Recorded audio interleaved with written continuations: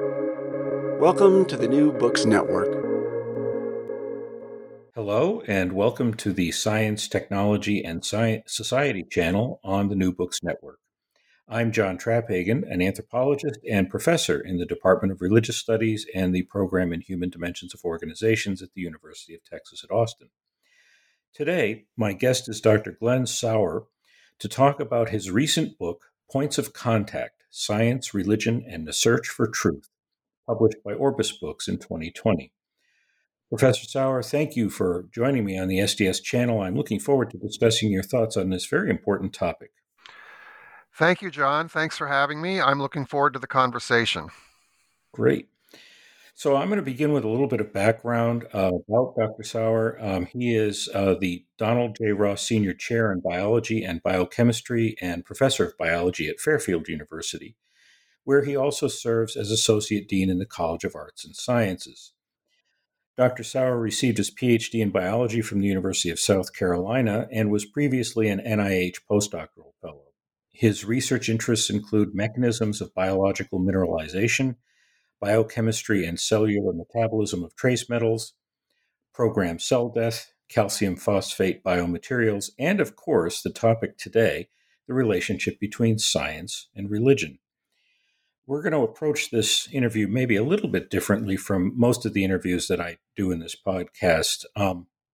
We're certainly going to focus on Dr. Sauer's book, but I also think it's important to point out to the listeners that the perspectives that the two of us take on this topic are from different ends of the spectrum.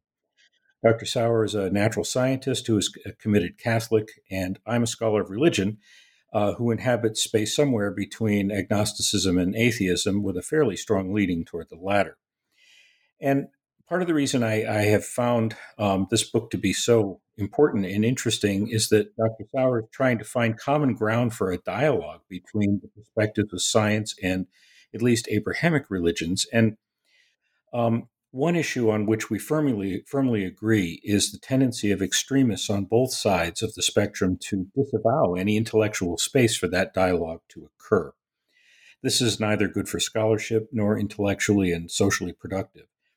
I think it's safe to say that the political and social climate of the U.S., at least, is one in which there is a dire need for a reasoned and open dialogue between scientific and religious perspectives on truth. So I want to begin by, saying that, or asking, given that, you're trained as a biologist and also that, as we will discuss later, graduate education in science does not exactly encourage consideration of religious ideas.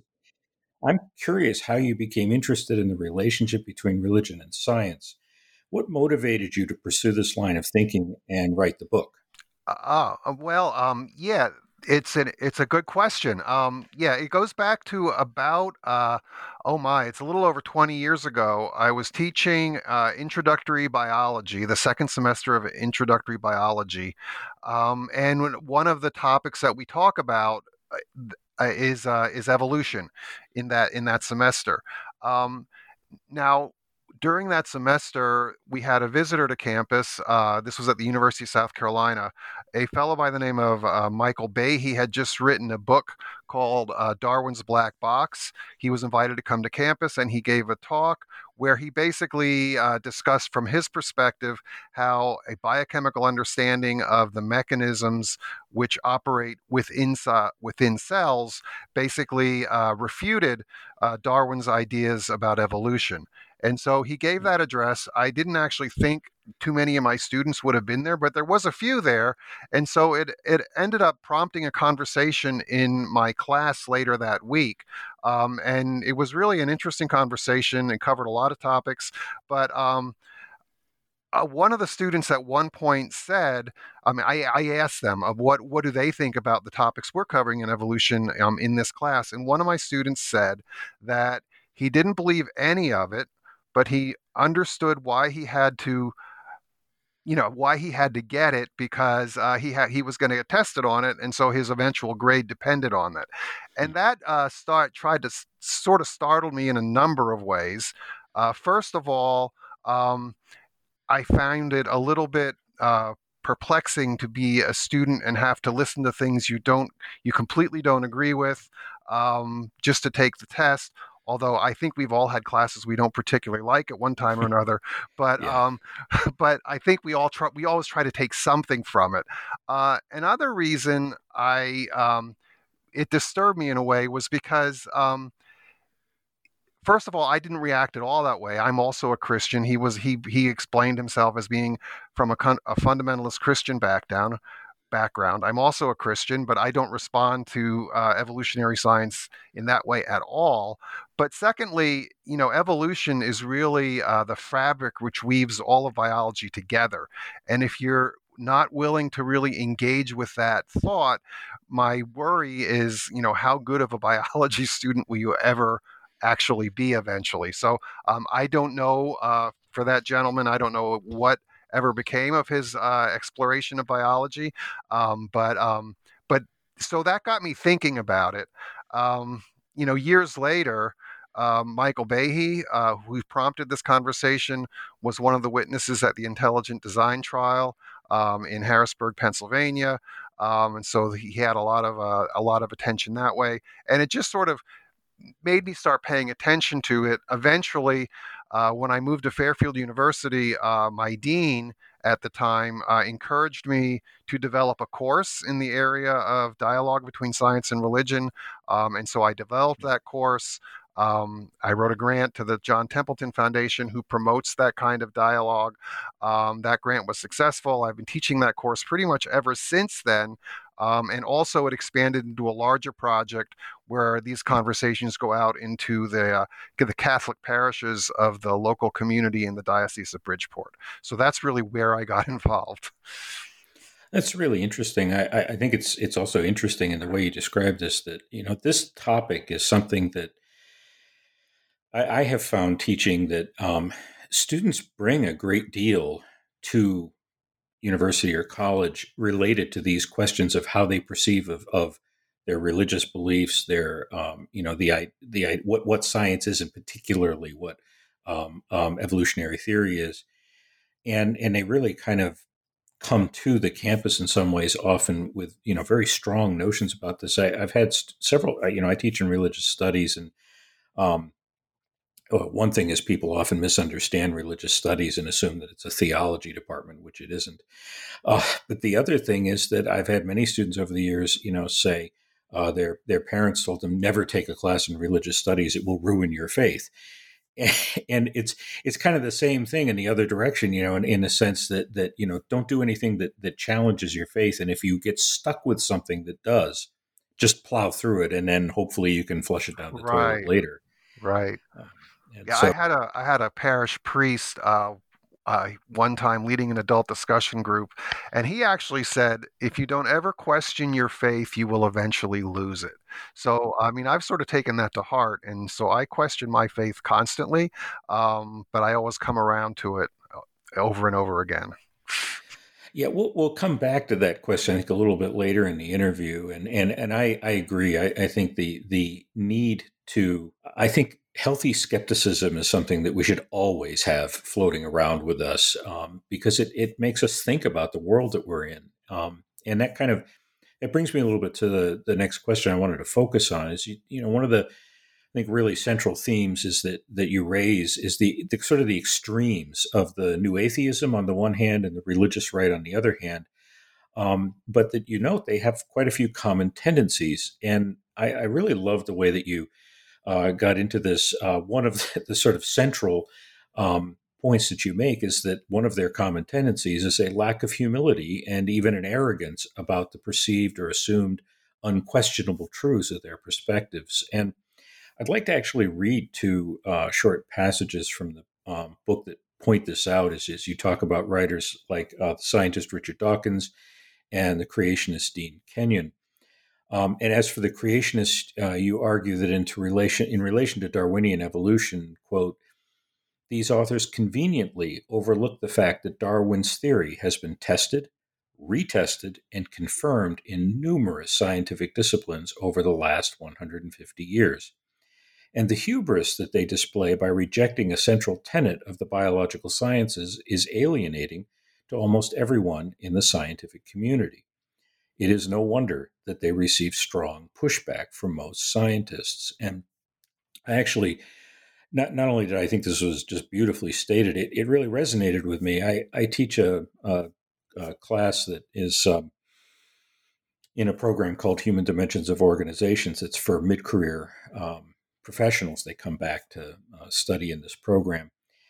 And one of the things I talk about, because it's a course on research methods, I talk about what science is, and I talk about the nature of theory. And I use the example of Darwinian evolution, and I talk about gradualism versus punctuated equilibrium to get them to understand that there isn't a question about what's going on at the level of natural selection happens. We've observed it, and how many folks just don't seem to be aware that this is something that's Yeah. actually been observed in nature. Yeah. There isn't really. There's lots of Yeah. evidence. It's just all over the place, and there's not much to talk about with that. That's kind of the way the world works. That's a different question from why it works that way. And so then I think you go on, you talk about Dawkins and some of the strong atheists, and you say they have conflated the methodological naturalism of science with their own philosophical commitment to atheism.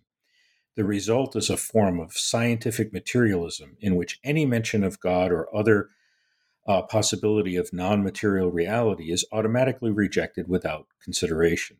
And I just really appreciated the way, in response to these philosophical extremes, you focus on the concept of intellectual humility, which you clearly say should be the hallmark of any good form of scholarship, whether it's in the natural sciences, the social sciences, or the humanities. And so, could you talk a bit about what you mean by this, and why the lack of intellectual humility has become so pronounced in the contemporary discourse on religion and science?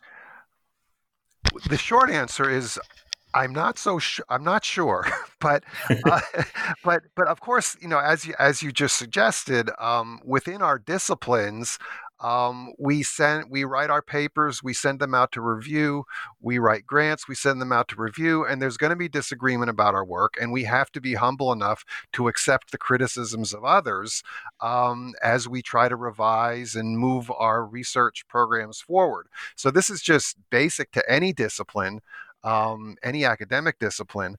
But then when it comes to science and religion, there's oftentimes a harsher tension there. And I don't know what the ultimate historical origins are. The one that strikes me most prominently in recent history is we had the September 11th attacks back in 2001 or 2001, and where we had a group of religious fundamentalists that hijacked planes and reaped destruction in the United States, and it really showed sort of the downside of a fundamentalist sort of attitude. And some writers, in particular Richard Dawkins and a few others, Sam Harris and a few others, their books were initially prompted kind of by a pushback against this kind of fundamentalist terrorism in that particular case. Unfortunately, I think they conflated this particular group of religious fundamentalism as if this was a trait of all religious believers. And I think a lot of people took offense to that. At the same time, on the other side of the coin, the intelligent design movement was sort of progressing up through the courts at that time, drawing the attention of scientists who were viewing this as detrimental to science education. And so there were these both sides were sort of engaged in this push against the other area of human understanding, and this led to these tensions. And it really, it really was counterproductive in my view. If you're trying to get somebody to understand science, why antagonize them? And if you're trying to get a better appreciation of the way the world works, why insist that all the work that these thousands and thousands of scientists have done over 100 years that supports, a fundamental theory in biology, why just negate that out of hand?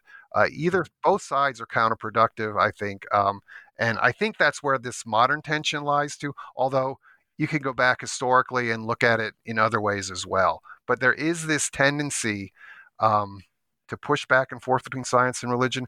With that said, I should say that the vast majority of scientists do not see a tension. They might not be believers, but they don't necessarily see a reason to attack religious belief. And very many religious believers also look at science as a very beneficial thing to society, not something that they need to push back on or attack. Nevertheless, that sort of tension exists. And in modern days, of course, we're very polarized about many things, aren't we? Yeah, I do think that's I think an important observation is that polarization is perhaps just one example of much broader polarization that exists in society, um, and I think also the point that you make is very important, that the extremes do not represent what everybody thinks, of course, and they're well, my own perspective is that I don't personally see the need to think in terms of the existence of a deity. On the other hand, I don't think I have all the answers. So it could be it's there. And, it doesn't, I think it's counterproductive to simply say, nope, I've got the answer. I'm done. Exactly, and that's Yeah.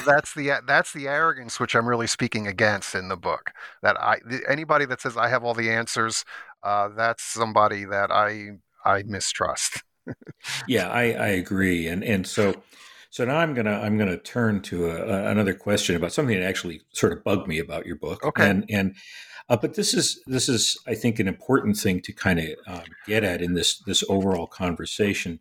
Um, and the first thing I want to point out is that one of the things I absolutely loved about the book is that you actually carry with you exactly the humility that you're talking about. You have an openness to perspectives in the way that you write that I think is really powerful.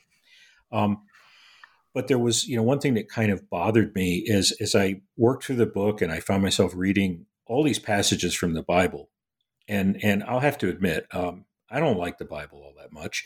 I don't A lot really of people like the don't. right. I don't like the tone of it and things like that. And so I started getting kind of bothered by that part of the argument, and I think some of it's related to the type of language that gets often used in Christianity, terms like Lord, which to me has a way of implying a kind of patriarchal power structure, or phrases like, and God said. Well, from my perspective, I don't think God said anything. Um, these can be kind of off-putting to non-Christians like myself, and in a way don't seem to be very humble in the way they often get used. And again, I think in your book, you're very careful about that. But an issue that kind of comes up with this is that this emphasis on there needing to be a creator, which I think is a very Abrahamic way of looking at things, isn't shared by all religions. And I think you do a really great job throughout the book of pointing out the allegorical nature of the Bible. But couldn't you argue that the tone, the content, and the approach of the Bible is actually rather ethnocentric and thus really isn't very conducive to a conversation between, religion, whatever we mean by that, and which is a very complex and diverse category of human behavior, and science. And so it seems to me that the book is really more trying to create a conversation between Abrahamic religions and natural science. And of course, I come at this because I study religion in Japan, and Buddhism doesn't use concepts like these and doesn't even really have a creator deity of any kind. It has supernatural beings, and in Japan, it has ancestors, but there's no creator. So, how would you broaden this discussion to include religions beyond the scope of the Abrahamic worldview, which I think, in terms of the history of religions, is in some ways a rather odd perspective because of its focus on monotheism and creation, where you find in a great many of the world's religions that there's animism and there's polytheism. and you have a kind of language that's used in the Bible that can, obviously isn't off-putting to people who are, Christians, but it can be off-putting to people in other religions or people who are non-religious. I'm curious, how would you respond to that? Yeah, I mean, first of all, it is certainly a very fair observation, a very fair critique of the work. Before I get into that, I would just add that there are many Christians who are also put off by the language in the Bible as well. Mm. So with that in mind, yeah, I mean, really, the I guess the best way to answer that is just uh, it's about the context under which this work kind of developed. Mm-hmm. So I teach at a Catholic university. And so I teach this course, God and Modern Biology, at a Catholic university. I developed it to teach here. And so a lot of the conversations, a lot of the students that come here have that sort of Christian or Catholic background. Now, certainly not all of them. And I would hope in my class that I'm open enough to a broad perspective of outlooks, although I don't often get them. Um, but then this course, then this project that started with this course was ended up going out into the Catholic communities in the Diocese of Bridgeport. The Diocese of Bridgeport helped sponsor the grant that I eventually got that funded this work. And so it's really the context under which I've had these conversations. So when I go out into the Catholic parishes, obviously they're talking about what their knowledge is, what their understanding is relative to the background in the Bible. And that's where that conversation emerged. I would actually welcome the opportunity to move this conversation into with other religions. Perhaps with Buddhism might be a very productive way to have this conversation. I have not really talked with any Muslim scholars on this topic either. So yeah, it's an area that's ripe for exploration. It's just within the context of this work. That's where I was. That's where I was. So that's where it comes from. Mm-hmm.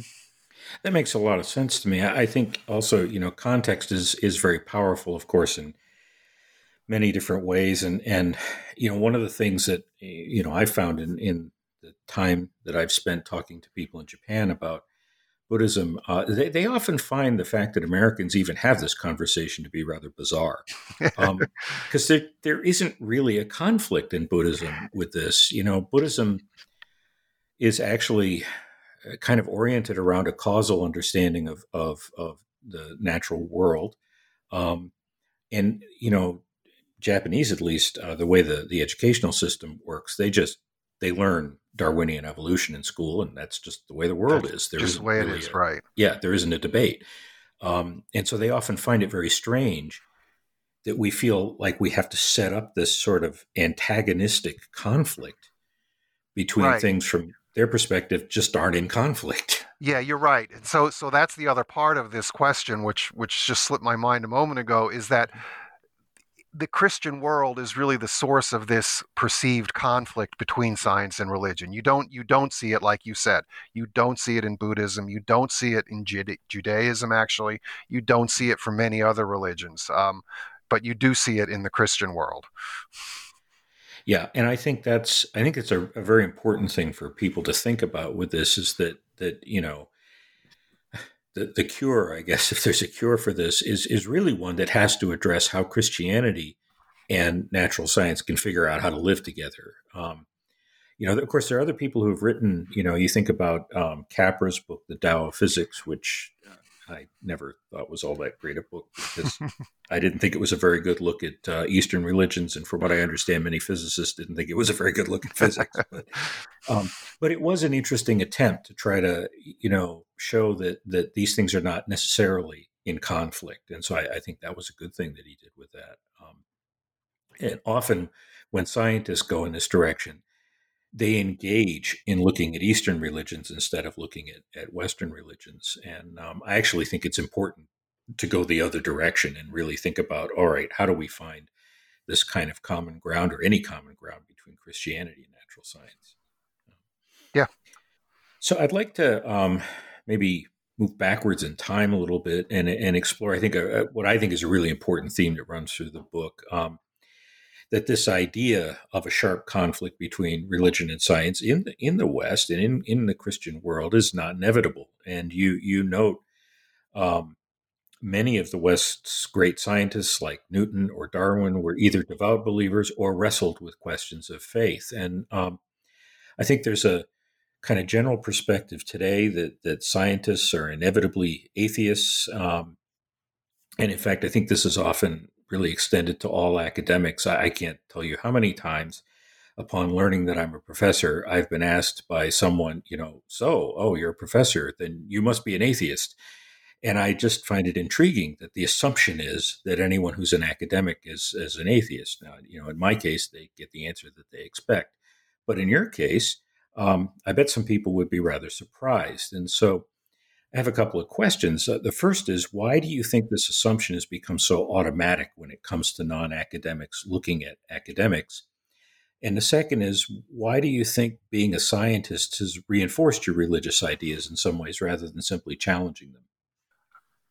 Um, I'm not, well, I don't know if I have a good answer for your first question, but I know our students, and this has been discussed many times between my colleagues and me across the university. Is that many students come to college and they have preconceived ideas, notions, whatever it is, from their upbringing about the way things are, whether it's religion, whether it's science, whether it's anything. And we've often talked in faculty discussions about how a part of our job as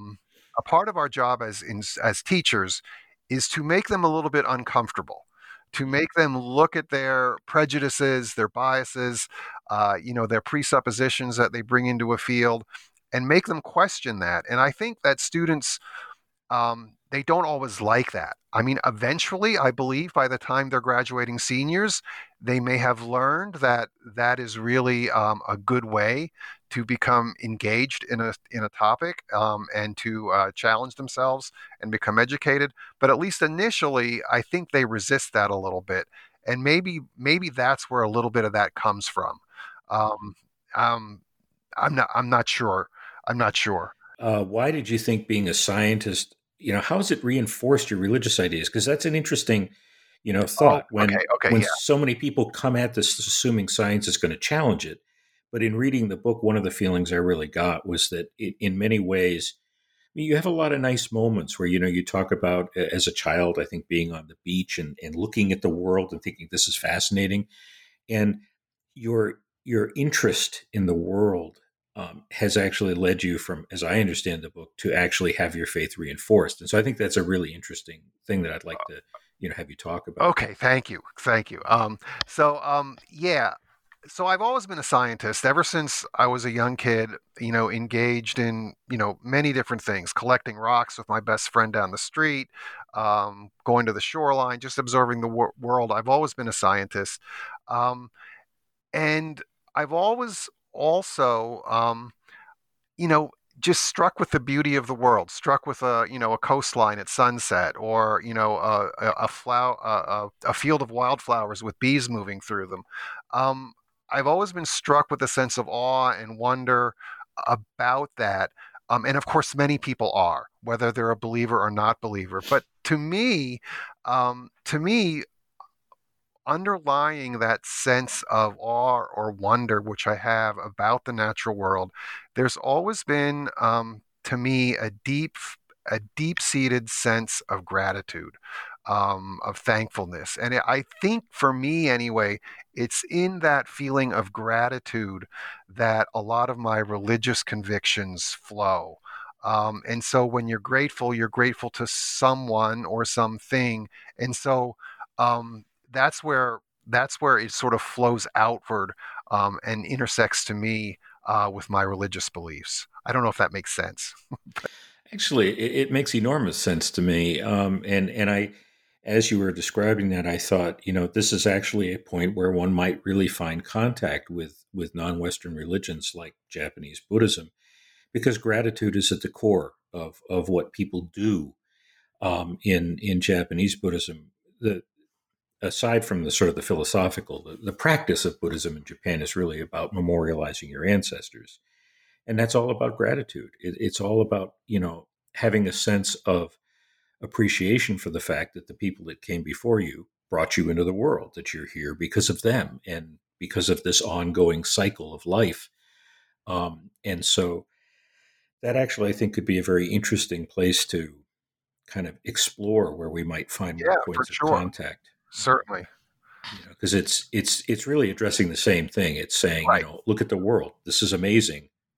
Right. Thank you It's that sense of for exactly. So yeah. that's my deepest sense. I mean, that's really my deepest sense. Yeah, now that's actually, it really helps me to understand how you kind of got to where you got in the book. And I thought, you raise a lot of different, a lot of really interesting topics. You cover, there are various, philosophers and scientists and others that float around, theologians. There's Saint Augustine, there's Thomas Kuhn, and of course there's Stephen Hawking. And um, I thought your discussion about the intersection between a theory of everything among scientists like Hawking, and then the Christian mystical notion of an interconnected universe with a creator deity to be quite intriguing. And in Buddhism, as I've said, there's no need for a creator deity, but there is very much a sense of an interconnected world. That's very much how Buddhism puts the world together from a philosophical perspective. And I found myself, thinking that really deep exploration of this topic seems like one place where a discourse that includes multiple religious and scientific perspectives might, be fruitful. And I was wondering if you could talk a bit about how you perceive this interconnectedness in relation to finding common ground between religion and science. Um, yeah, what immediately springs to mind when you bring up this question is there's a neuroscientist whose name is Andrew Newberg. He was for many years at the University of Pennsylvania. I think he's now at Jefferson University in Philadelphia. But he has done. He's a neuroscientist, so he measures brain activities, and he did this with various groups of people who were engaged in meditation or prayer of some sort within their own religious tradition. And so he looked at the brain patterns, the electrical tracings of brain activity. For example, when Buddhist monks were praying, were meditating, and when Catholic nuns were engaged in their prayer practices, and he found a lot of similarities between the overall brain activities of the two groups of people, and he's also extended that outward for example, when people who identify as atheists are meditating.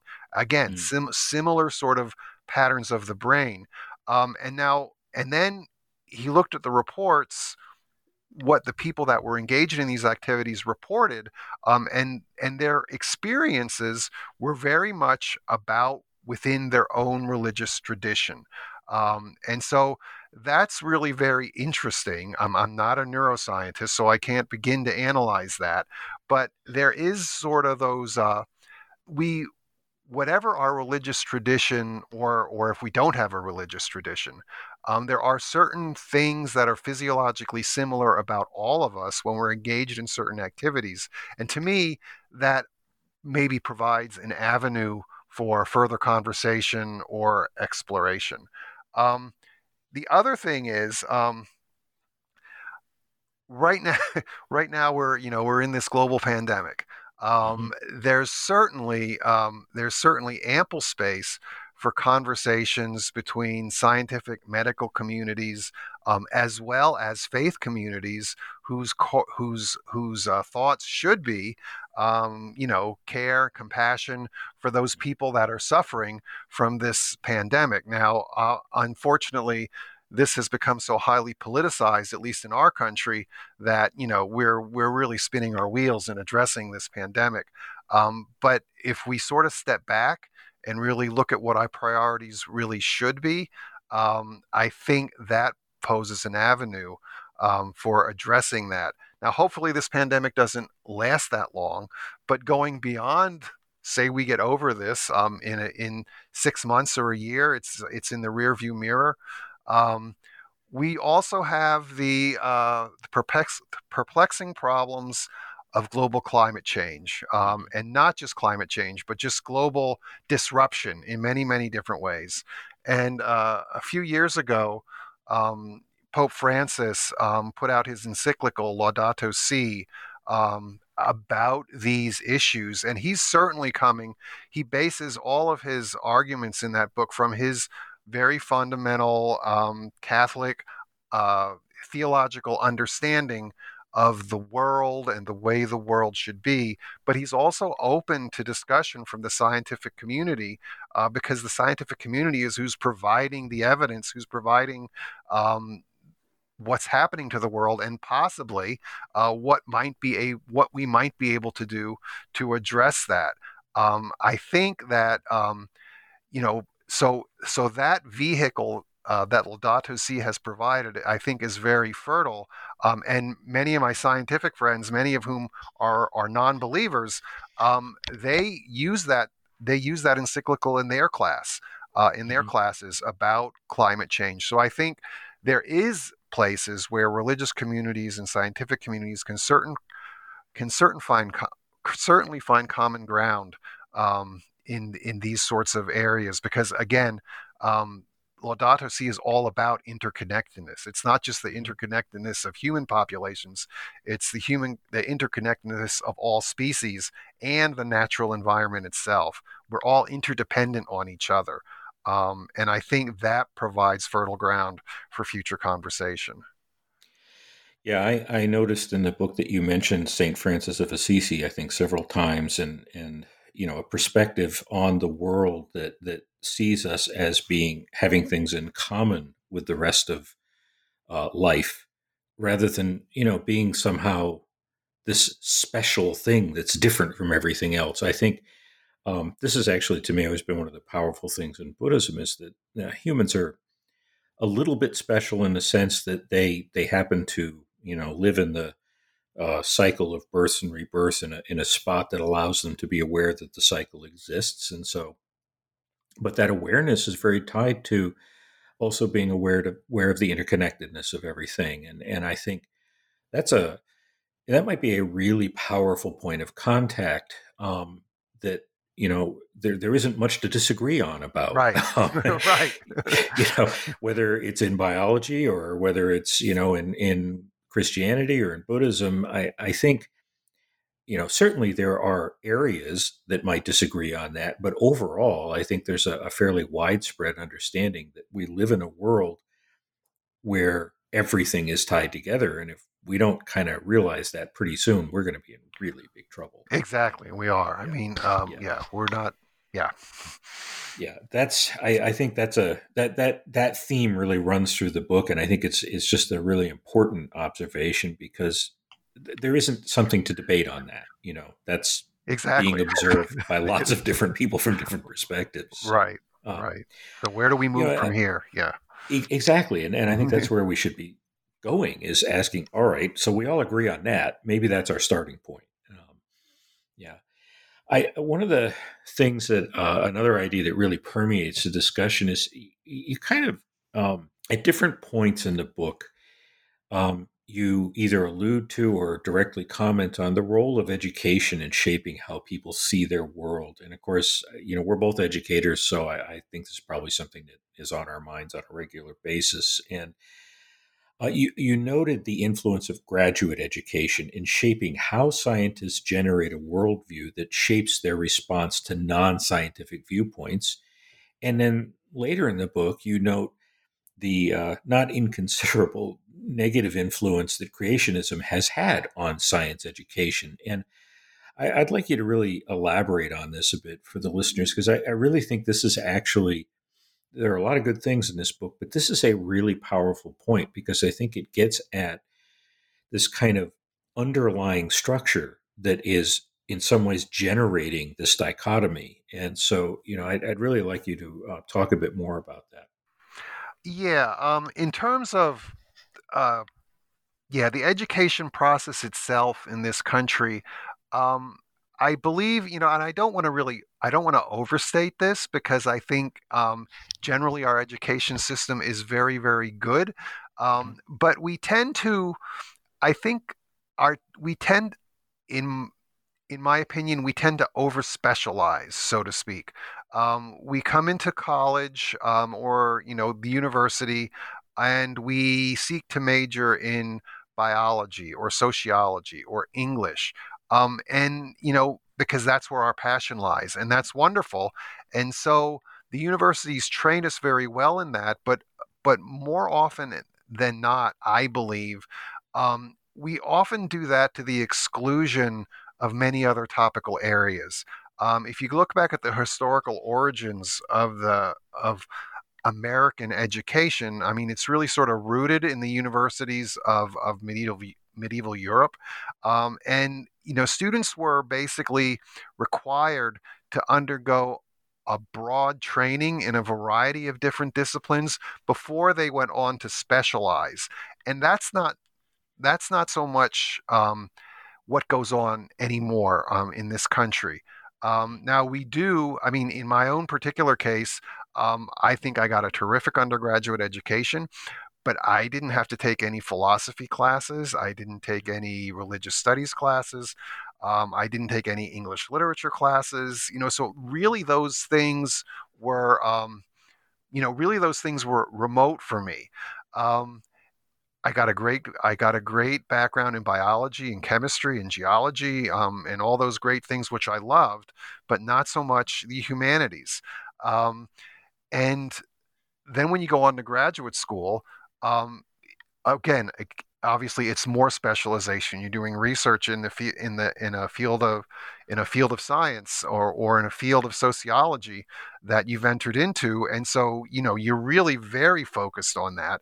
And so at the end of all this, when you come out of it, um, you really um, you really don't even have the language, so to speak, to talk with colleagues on the other side of campus, should you happen to run into them. Now, many liberal arts universities try to maintain that sort of what we call a core curriculum here at my university, where you get different classes in a variety of different disciplines, but still, to my mind, we often don't really integrate those across the disciplines. Like, for example, in my biology class, my biochemistry class, which I teach every year, I'm not asking students to relate what they learned in my class to something they might have learned in a religious studies class or a history class. Because, you know, essentially, first of all, there's not a lot of time for that because we have to get through the curriculum that we're doing. But secondly, a lot of times we don't have the language to engage in those conversations because of our discipline training. Now, even at a liberal arts university, there are professional schools frequently, and they have accreditation requirements. So that oftentimes squeezes the so-called core curriculum to the exclusion of still other courses. So I think that hyper specialization is part of the question. On the other side of things, um, people from religious communities that may have not gotten beyond 4 years of college, or maybe have not gotten 4 years of college, so have not really engaged with people that talk other, even though we're speaking English, they really talk different languages. And so there's reluctance to engage in these conversations. I mean, I know for myself, when I first started into this discussion of science and religion, and I started talking to my colleagues in philosophy, in religious studies, in history, really how unprepared I was to really engage with them. I mean, and it's only after many, many years of conversation, many participation in seminars and whatnot, where we really make an effort to break down those barriers. To be honest, that I have the confidence to write a book like this. Yeah, the barriers are, they're really problematic. I mean, as you, point out, just the lingo that we use, the way that we talk is different. And when you get into this, high level of specialization, then you get high levels of jargon. that actually make it very hard to communicate. Sometimes even just across, say, social science and humanities disciplines, people are just using different terms, and so sometimes they're using different terms that basically mean the same thing. But it makes it very difficult to have this conversation. And I think not only does I think it's unfortunate. I think also kind of to use your book's title, to find points of contact actually makes us better at what we do in our own discipline. I I grew up in a household of musicians. My father's a retired music professor, and so I'm a musician. And I am amazed at times how much thinking about music has affected the way I function as an anthropologist and think about culture and think about behavior. That's not a connection that necessarily would automatically pop up, but I've found many ways that there are overlaps, or at least the way that music operates helps to illuminate the way I think about culture operates, for example. So I think there's much to be said for what we get from these other fields if we can get that discourse going. And the sense I get is that engaging with philosophers and religious studies faculty and this kind of thing how has it affected the way you look at biology? Um, well, really, I mean, it makes it makes me more open. So it's openness to ideas, openness to thoughts, openness to different perspectives. I think is the valuable thing. So I think that's yeah. It's just that sense of openness. Um, and so if we sort of turn things around a bit, why isn't that openness there sometimes when the extremists in both camps, if you will, uh, really don't really engage with each other. They sort of engage at each other. So why isn't that openness there when we try to be that way within our own disciplines and interacting with our colleagues across campus? Yeah, and of course, campuses get to be big places, and we all Hmm. live in our little, Yeah, corner of the campus, and we don't interact, and yeah, of that. course. Yeah. We have it here on my campus, which is a rather small school, but still, the sciences are in one building, the humanities are in another building, the social sciences are sort of mixed across the two buildings. So, it's very easy to get insulated from other ideas. Yeah, it's a kind of ongoing process that keeps reproducing itself, and which actually makes it even more difficult over time to have those conversations. So I think it's amazing the way you've reached out and tried to engage in that other perspective and those other perspectives. And Well, thank you. so yeah, I find points of contact to be a really wonderfully helpful entry into the literature on science and religion. And I want to really thank you for the efforts and trying to find common ground, because this is where I think we should be going. We need to look for those places where we can have a conversation so that we can I think two things. One is that we can try to understand other perspectives, and also we can stop trivializing other perspectives. And obviously, as we've talked about, this is difficult to do in our current political and intellectual climate.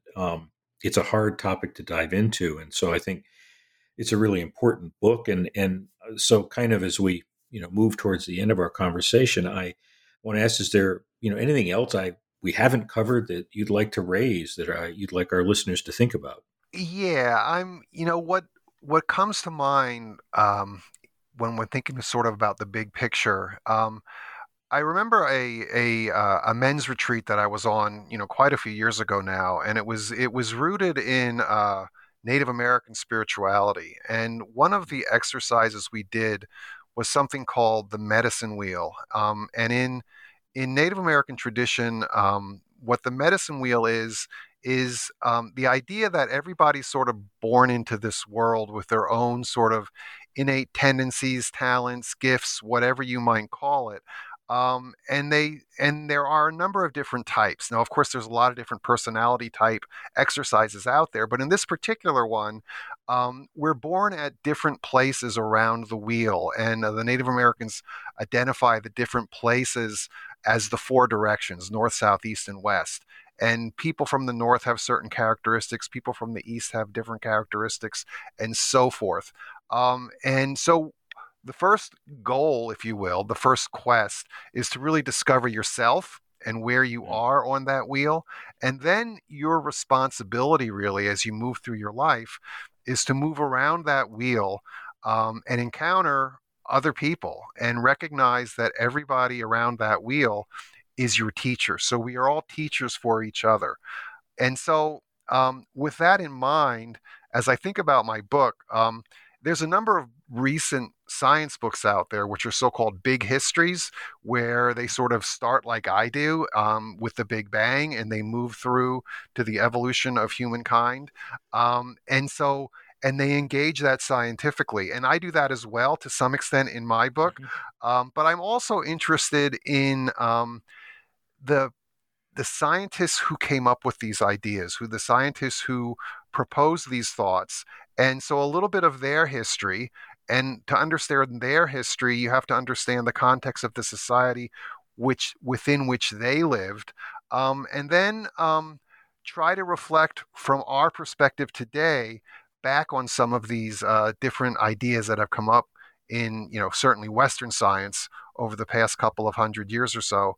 And in that way, you know, the people of the past, the people of the present, all become teachers for us. And I think if we have that sort of more open view that everybody can be a teacher for everybody else, perhaps some of these walls or barriers start to break down. At least that's my hope. I think that's a really it's a really beautiful way to think about things, and it in fact completely captures this notion and this centrality of humility. If we see ourselves as learners and other people as teachers, instead of, I think, what, frankly happens an awful lot right now, we see ourselves as teachers and everybody else should be learners and they should be paying attention to us. Right. We're almost automatically placed into a position of humility because we have to pay attention to how other people see things. And, this is actually, it's a topic that I deal with quite a lot. I teach ethnographic research methods, and to me, the way to be a good anthropologist is to be a student. You go to another place and let people teach you their world, Right, and try to understand that. And I think if we all really do that, an awful lot of these conflicts become interesting, intriguing, worth talking about, but not debilitating. They stop being things that just prevent us from interacting. And so that's a really beautiful way to think about this. Thank you for that. Right. Thank you. Thanks. So what's up next? Could you talk about what what your current research is? Are you going to continue this topic of looking at science and religion, or are you going to go back to the lab? I'm curious what, I guess now you've found your way to the laboratory of admin work as an associate dean. But, exactly. So what's on the horizon? So I still have some projects in my lab to clean up with.